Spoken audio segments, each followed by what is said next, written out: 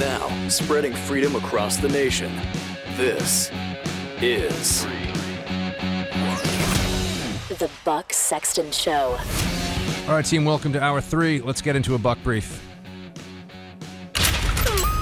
You are entering the Blaze Threat Ops Center. This is a secure space. All outside comms are down. Prepare to receive the Buck Brief. Matt McInnes is on the line. He is a fellow at the American Enterprise Institute, where he focuses on Iran and issues in the Persian Gulf. Matt, great to have you. Thanks for joining the show. Thanks for having me. Great to be here.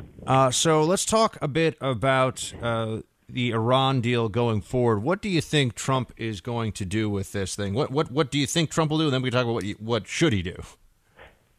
Well, I think the main thing that he wants to do when he gets into office is take a hard look at what's really going on with the deal. I think, frankly, he needs a really good intelligence brief on it. See what the Iranians have been up to, since the deal was signed, and I think he's going to take figure out how he wants to really ratchet up the pressure on the Iranians. I really doubt he's going to rip up the deal the first day.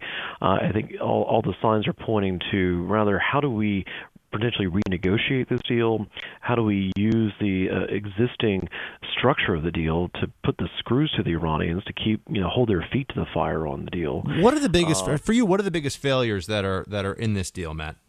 Well, I think everyone agrees that the big problems with it are we can't go to their military sites to do inspections, which is where if they're doing any type of nuclear weapons research, that's where it's happening, and we're not allowed to go there. And so if they're doing any covert activities, it's going to be almost impossible for us to know that's happening.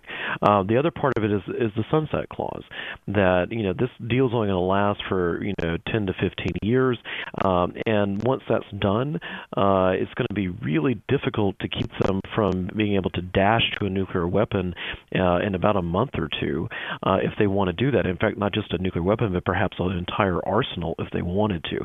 So I think finding a cap at the end of the deal, getting a better cap, and frankly getting better access to those military sites, those are the big issues. What is Iran's game plan? What are they trying to do from a military and national security perspective? What are they trying to accomplish in the first couple of years, let's say, of a Trump administration? How are they going to use force and use their proxies across the Middle East?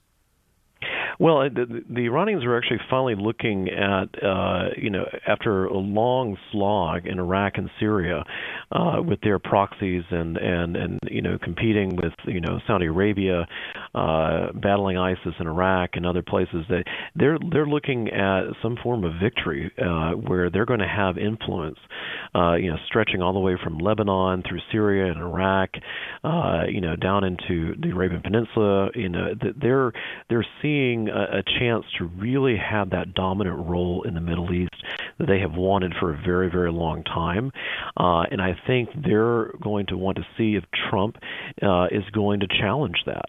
And I think that's what they're going to test and see. And they're being backed by the Russians now in their play.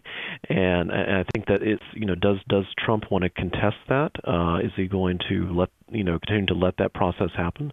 Those are we going to work with our allies in Israel and elsewhere in the region to prevent that? I don't know. These are the big questions for the administration. But how should the administration go about that? Let's assume General Mattis gets confirmed as Secretary of Defense. You've got Trump, Mattis, National Security Advisor Flynn, Secretary of State still TBD. We'll find out next week. But how should they be trying to counteract Iranian, detrimental Iranian intentions in and around the Persian Gulf area, the broader Middle East? Well, I think we certainly should be supporting our allies there in the region. I mean, that's certainly the first step. I think we need to continue our efforts at countering Iran's support for terrorism and support to proxy groups. I think that there's a lot that we can be doing more on sanctions, counterterrorism operations against Iran's Islamic Revolutionary Guard Corps, and and as well as trying to counter their efforts at building their ballistic missile force that threatens our allies there in the region. There's a lot that we can't necessarily wipe all that capability out. I mean, that may be too tough of a task, but I think there's a lot we can do to roll back and to contain Iran there in the region, and I think Trump needs to put that pretty high on his agenda. What about building up the Saudis even more militarily as a sort of counterbalance to Iranian intentions? That seems like it's something we've been doing. Is that a policy that you think we may come to regret one day not too far from now, or do you think that's the only policy that we could put in place? Well, I certainly think ensuring that the Saudis are strong and stable is a rational policy all the way around. I mean, certainly there are a lot of things that the Saudis do that are problematic for us that are a different set of issues that need to be discussed. But I think the Saudis are part of that. The Emiratis are part of that counterweight to Iran. Certainly, staying close, with our friends in the Israelis, as well as other allies there in the region. But the main thing is, I think we need to be looking at what is Iran doing that is fundamentally destabilizing the entire region, and what we need to be doing not just with our allies there, but there's a broader international community that we need to be working with to make sure that what Iran is trying to do in building these proxy groups and fueling sectarian wars there in the region, which then create crisis for everybody. What we can do to stem that, I think, is something that everyone should be concerned about. Iran has a strong hand right now in Iraq, in Syria, in Lebanon. Those don't seem to be places where we particularly have the leverage to use to push back against what are Iranian ground deployments in some cases. So wouldn't there have to be a pretty dramatic shift in U.S. policy towards dealing with the Iranians if we were to really try to confront that head on? I mean, we can talk about economic sanctions. We can talk about sort of diplomatic responses. But if the response is going to be military, not necessarily going sort of guns blazing, but if there's going to be some sort of a military counterbalance to these Iranian forces, I mean, where would it come from, and who can we count on? Yeah. Well, no, like I said, I think that there is a broader international community for this, certainly with our European allies and our allies there in the region. I think, frankly, that there's roles for everything from our special forces in this, to be able to, potentially counter some of the activities of the Revolutionary Guard Corps and the Quds Force from Iran, as well as, frankly, being able to help interdict some of the, the weapon shipments that Iran does in the region. That's a critical part of this. So I think that there are ways to disrupt and roll back what Iran does, as well as, frankly, being able to demonstrate that the U.S., is going to continue being an effective deterrent for what Iran's efforts to expand its military as well as, ideological and political power in the region. I think these are all things that can be done without necessarily going into a full-bore military conflict with Tehran. Matt McInnes is a fellow at the American Enterprise Institute. You can read his latest at aei.org. And Matt, we really appreciate you joining us today. Thank you. Oh, thank you. Team, phone lines are open, 888-900-3393. We'll be back in a few minutes. Buck Sexton on the Blaze Radio Network.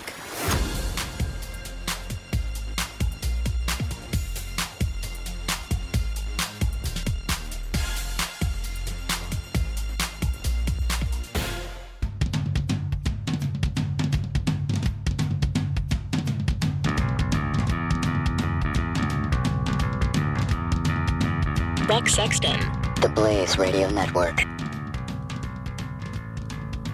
Team, I wanted to share something with you here. And it comes from, we're talking a lot about the various Trump appointees. And, of course, there's a lot of politics that surrounds all this. And people are going to say things about some of these individuals that are really nasty. And some people are going to defend things that maybe shouldn't necessarily be defended. It's politics, right? We all understand that. We get that.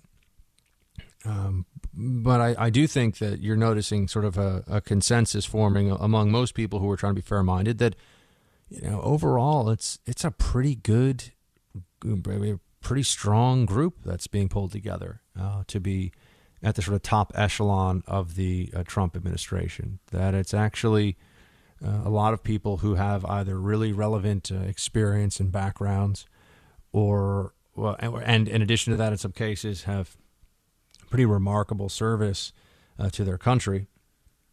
And there are a number of generals, as you know, and this has gotten some on the left a bit riled up because they seem to think that there can be just too many generals in government, I guess, in period, even if there are generals who have left. But I wanted to share something with you. I saw this last night as I was preparing for today's show, and it is from General Kelly, who is going to be, once he's confirmed, the Department of Homeland Security's secretary. And look, the one thing I will say in this country is there's a sense of, for the most part, a bipartisan reverence for military service. I think it's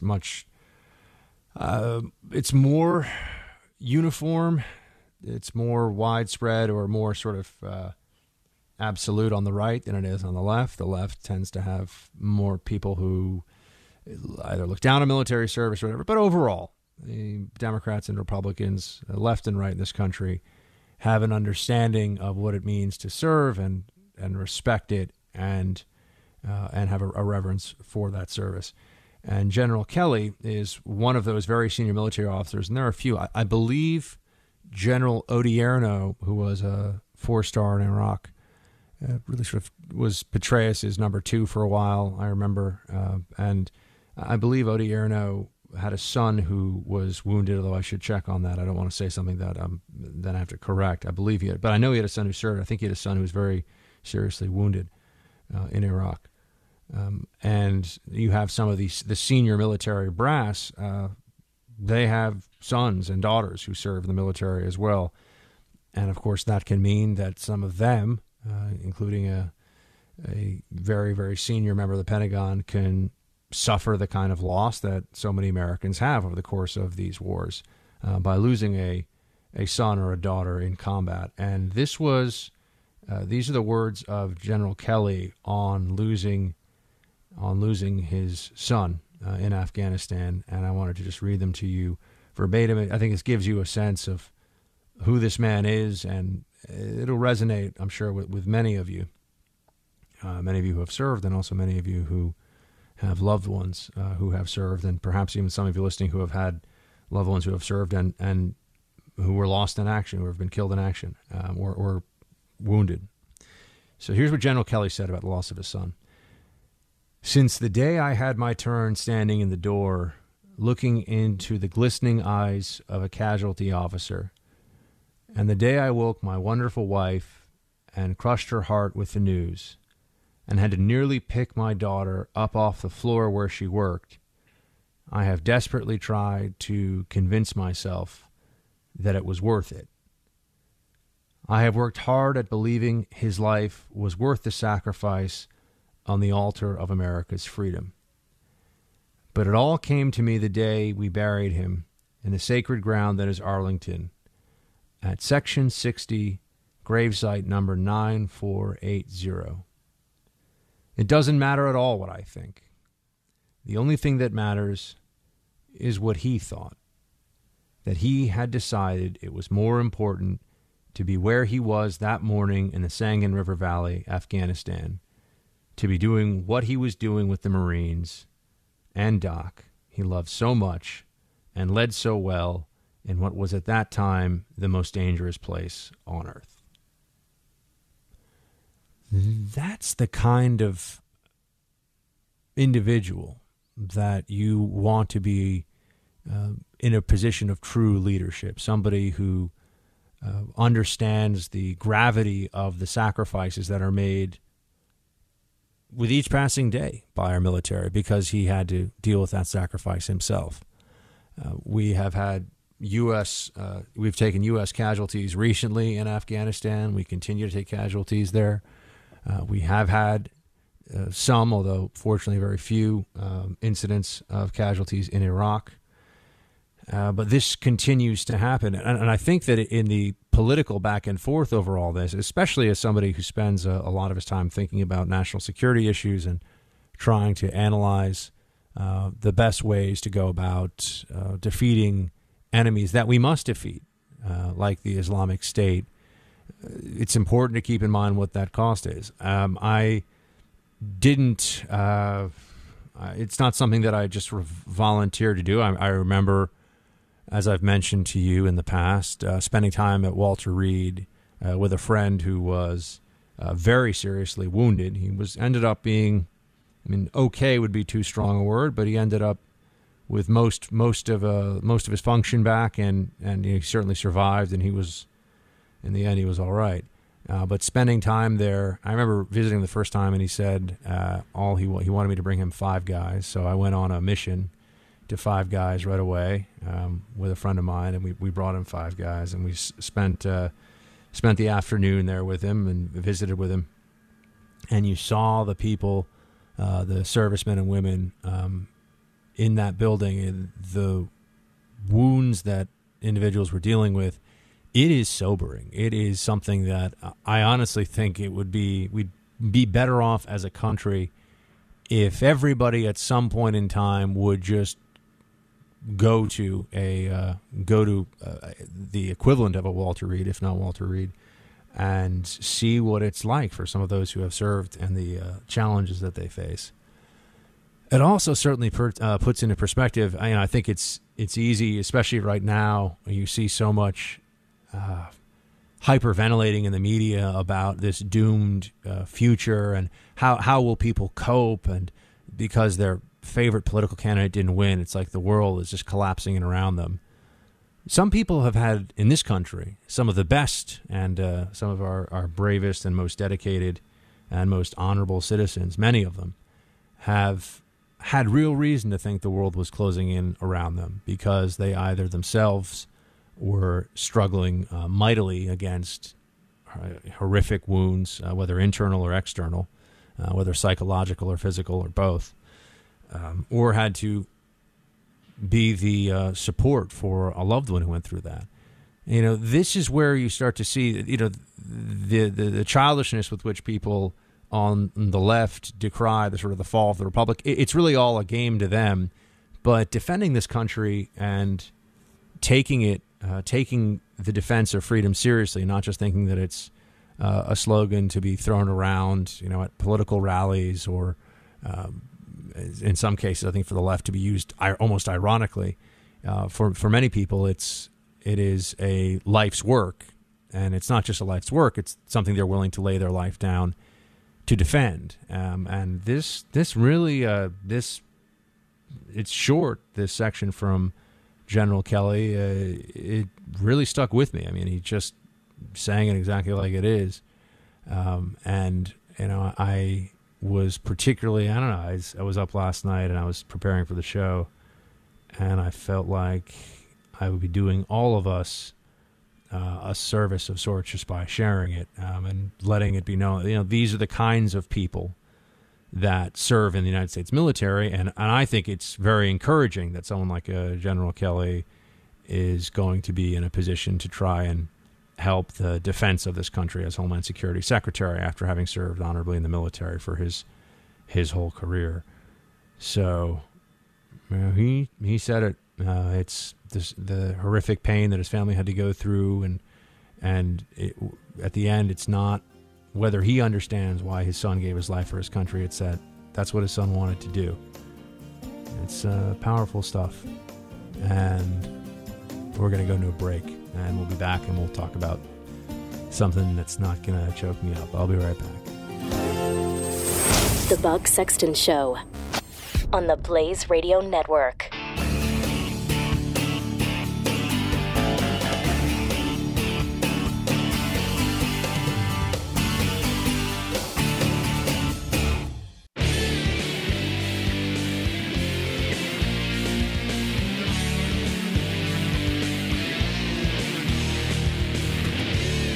Buck Sexton.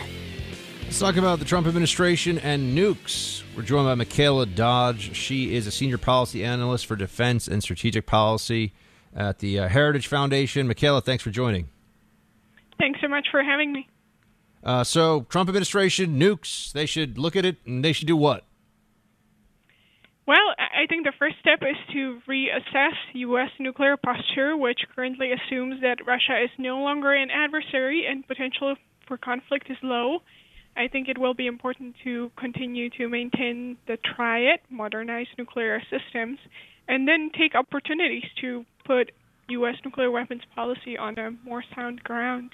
What would that mean? I mean, on a sound ground, how? What are we doing wrong now, or what has the Obama administration been doing that's moving in the wrong direction? For example, for the past several years, we've been unilaterally decreasing the number of our nuclear weapons while Russia is increasing and everybody else is modernizing and increasing.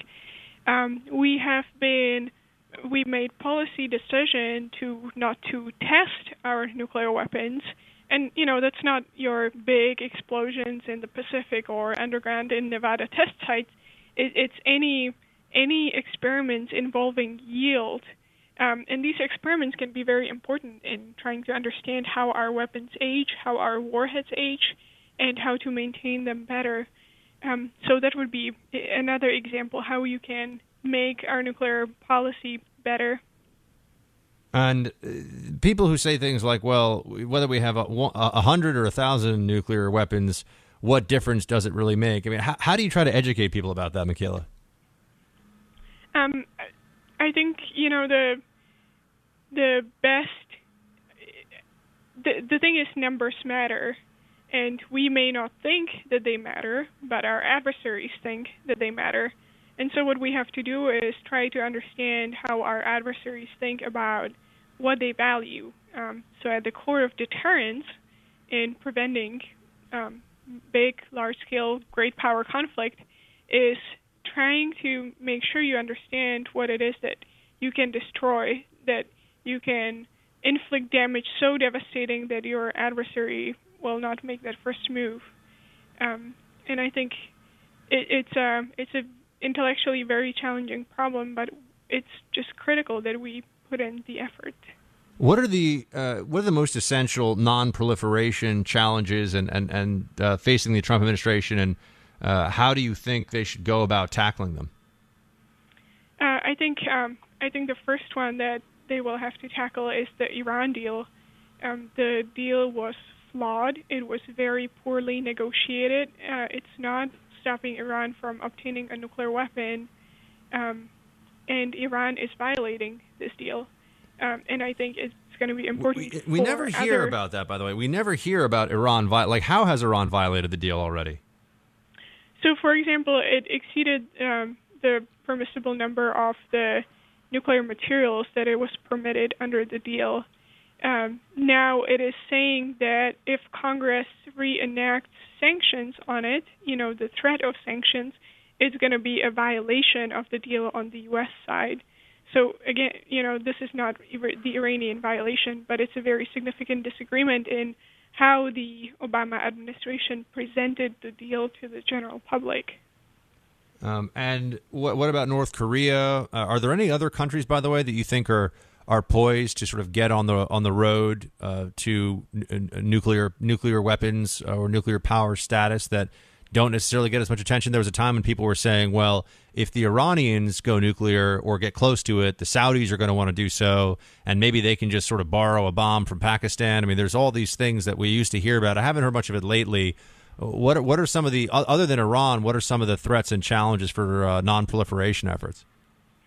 I think the Middle East is it's a just significant one.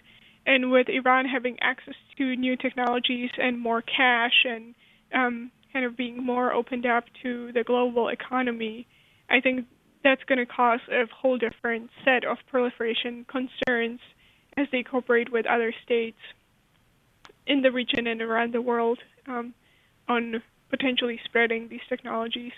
You have North Korea that remains your perennial problematic state, and that will not go away either. Absolutely. Michaela Dodge is a senior policy analyst at the Heritage Foundation. She's an expert on nuclear weapons and nuclear nonproliferation. You can read more about her and her work at heritage.org. Michaela, thank you very much for calling in. Yeah, absolutely. Thank you so much for having me. Team, we will be right back. You're listening to the Buck Sexton Show on the Blaze Radio Network.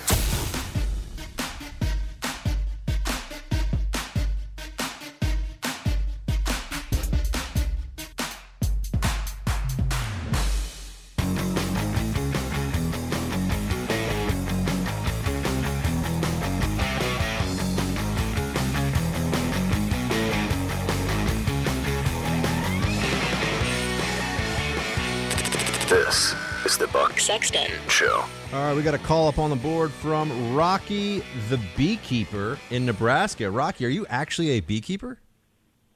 I am, Buck.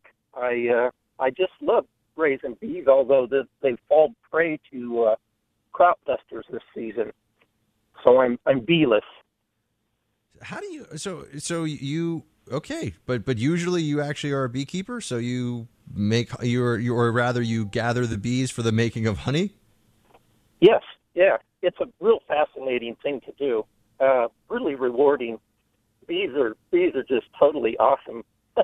Tell me why bees are. This is fascinating. I know you want to talk about something else but I'm just curious because I've never had a beekeeper on here before, and I've talked about I feel bad now because I refer to the burqa as beekeeper chic, but I'm sure what you wear is way more chic than a burqa.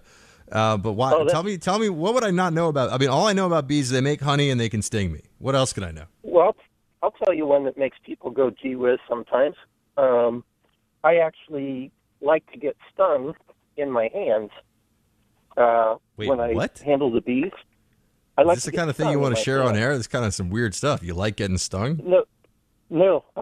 The bees carry something in their sting that relieves my arthritis. Oh, wow. I have arthritis in my hands, and after the bees sting me, I get about 48 hours of relief from it. So, really? Yeah, I don't mind a little bit of pain, and then I feel like I've got little kid hands for a couple days. But, I mean, do they get to know you, or, like, will they sting you no matter what? Or how do you – I'm just curious. Like, do you do the whole – you must do the whole head-to-toe thing? Or is there a way that you can make them mellow so they won't sting you? Yeah, you smoke them. You take and you put a smoker. It's like a little billows that's in a can, and you put in like some wood chips, some wet wood chips, and then you burn it, and then you smoke the bees. And what it does is bees basically work on a colony mentality where the colony does different things because of the pheromones that are secreted by other bees. And it gets to be kind of complicated in some ways because you've got different bees that are specialized in different jobs, and those pheromones control which of the jobs are increased and decreased as to like the number of drones or if there's an extra queen being born, because there's really only one queen in a hive mainly, and they'll kill the rest. And all of that works off of smell. But when you spray that smoke in there, the pheromones are not able to be smelled by the bees, and they become rather docile, actually. And when you first start beekeeping, you go in that full beekeeper, like you said, the burqa type thing. But after you deal with them a while and you get more comfortable, I usually just wear a mask because I'm afraid for them getting in my mouth and my eyes and things of that nature. But the body, it's not that big a deal. And, Gotcha. And those my bee soup is simply nothing more than a painter's outfit. It's made out of Tyvek, so it breathes a little bit, but they're extremely hot. So in the summertime, I usually opt not to wear the full beekeeper, just the face veil. Yeah, well, just don't let the Saudi Mutawas see you. They show too much ankle, you're in trouble. So, Randy, what do you want to ask me about? Before I just saw that on the screen that you're a beekeeper, and I was curious, but what was your question? Yeah, my question, it's really short, actually. I keep hearing them toss around this number that Secretary of Defense has to be out of the military for 7 years. I'm just curious, and I don't expect you to know this off the top of your head, but maybe you could put out some feelers. I'm curious where that comes from. It sounds to me something like Congress would do just to try and get a leg up on a general. Yeah, I think Congress. I want to say that was passed. I should check, but because I was going to throw out a number, I think I'm wrong. 1947. That sounds right to me. But anyway, it was 1947. Okay. Yeah, even when I think I'm wrong, I'm right. I like it. I looked it up. Yeah, good. I never have seen an explanation though for it. I think it's one of those sort of arbitrary rules that government comes up with that I don't really know why. I mean, it's because they want civilian control of the military, but after 7 years, why not 2 years? 7 years seems like a pretty long time. I'm not really clear on. And by the way, that doesn't apply to anything else that I know of in government, right? I mean, there's not this sort of. I don't know. Actually, I shouldn't say that. I don't know if you were an intel officer. If on the civilian side, I guess that doesn't get caught up in this military rule. I'll be totally frank with you, Rocky. I did not even know that this was a rule until it came up with Mattis. I was unaware that there was a 7-year. I didn't either, and it kind of smells. It smells funny to me. It doesn't smell right. It's because it can't be due to security. I mean, for goodness sakes, if you're a general and you've been, able to get, TS, whatever type clearance all the way on up, if you've got that, it's not like there's any sort of problem there. I don't see any problem with, financial gain. I would trust a general way more than I trust our congressman to be taking those positions. So it's just a question. No, it's a good question. I'll look into it. I don't really know what the rationale behind it is. It seems a bit arbitrary to me. But Rocky, I will look into it, and maybe I'll have an answer for you tomorrow on Freestyle Friday. How about that? I think that's. And how do I get hooked up with some? Bring you some. You know what I was going to ask for. That's right. How do I get hooked up with some artisan honey? I'll bring you some. Yeah, I can also give you hog factoids since I was a hog farmer when I was a kid. Oh farm. Wow! I mean, I eat bacon and eggs pretty much every morning. So that's and I have to say, since I started doing that, I'm in better shape and healthier eating bacon and eggs every morning than in the old days when I would eat like croissant or bagels or any of that kind of stuff. So I'm a big believer. All the dietary warnings are all bogus. Oh yeah, bacon is great for you. Bad. Pork's supposed to be bad, everything in moderation. Yeah, it's crazy. All right, Rocky, keep making that sweet honey, my man. Thank you for calling in. Good to talk to you. Yeah, I'm hoping to have on to the show at some point soon a guest who just wrote a book on sort of the history of food. Actually, Sarah Lohman. I just thought of this now. I asked Amy to get her on soon because I saw this piece. It's called "Kebabs Are the Next Hamburgers: How War and Immigration Predict What We Eat." I don't really like that headline. It's not that it predicts what we eat, but there's a correlation, obviously, between population movements and cuisine. This has been something that it's been around for a long time. I mean, I think I've talked to you before about the history of coffee and how coffee and originally comes from is Yemeni traders would move along the eastern coast of Africa because you obviously can't grow coffee in the desert in Yemen. But Mocha was a port on what is now or on the coast of what is now Yemen, and who knew that? Huh? When you order a mocha, it's named after a city in Yemen, just like Shiraz or Syrah, which is the French version of Syrah, is named after a city in that's right, Iran, because Iran used to be a major wine producer with excellent grapes, and then of course it went all hardline Islamikazi with the mullahs, and they don't really make a lot of good wine anymore. You get what I'm saying. But the coffee made its way, and people think of coffee as being sort of a Turkish product. Well, that's because the Ottoman Empire controlled the Arabian Peninsula, and this is how you have the introduction of coffee into things. Whereas chocolate actually came from the New World, which I always find fascinating. Chocolate really came from South America. As the Aztecs would drink a version of chocolate, but it was bitter. It was really just had chilies. They didn't use sugar. I think it was the European monks who actually added sugar to the bricks of sort of baked cacao, that chocolate, and that's how we get the chocolate we have today.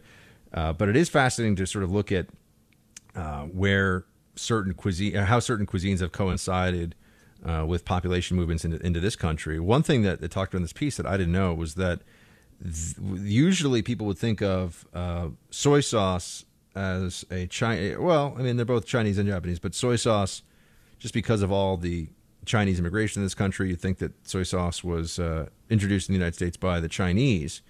I'm sure you already know this, by the way, but fortune cookies started in San Francisco, not in China. There are no fortune cookies really in China. At least that's some of this stuff. Also gets a lot of urban legends around all this, so you hear things that are not true. The great one about the croissant being in the crescent shape is actually, as people, there are stories that it's to commemorate the Battle of Lepanto, believe it or not, and the victory over, or was it the Battle of Siege of Vienna? It might have been the Siege of Vienna, actually. Pardon me. Or was Lepanto? I can't remember now. I think it's Siege of Vienna.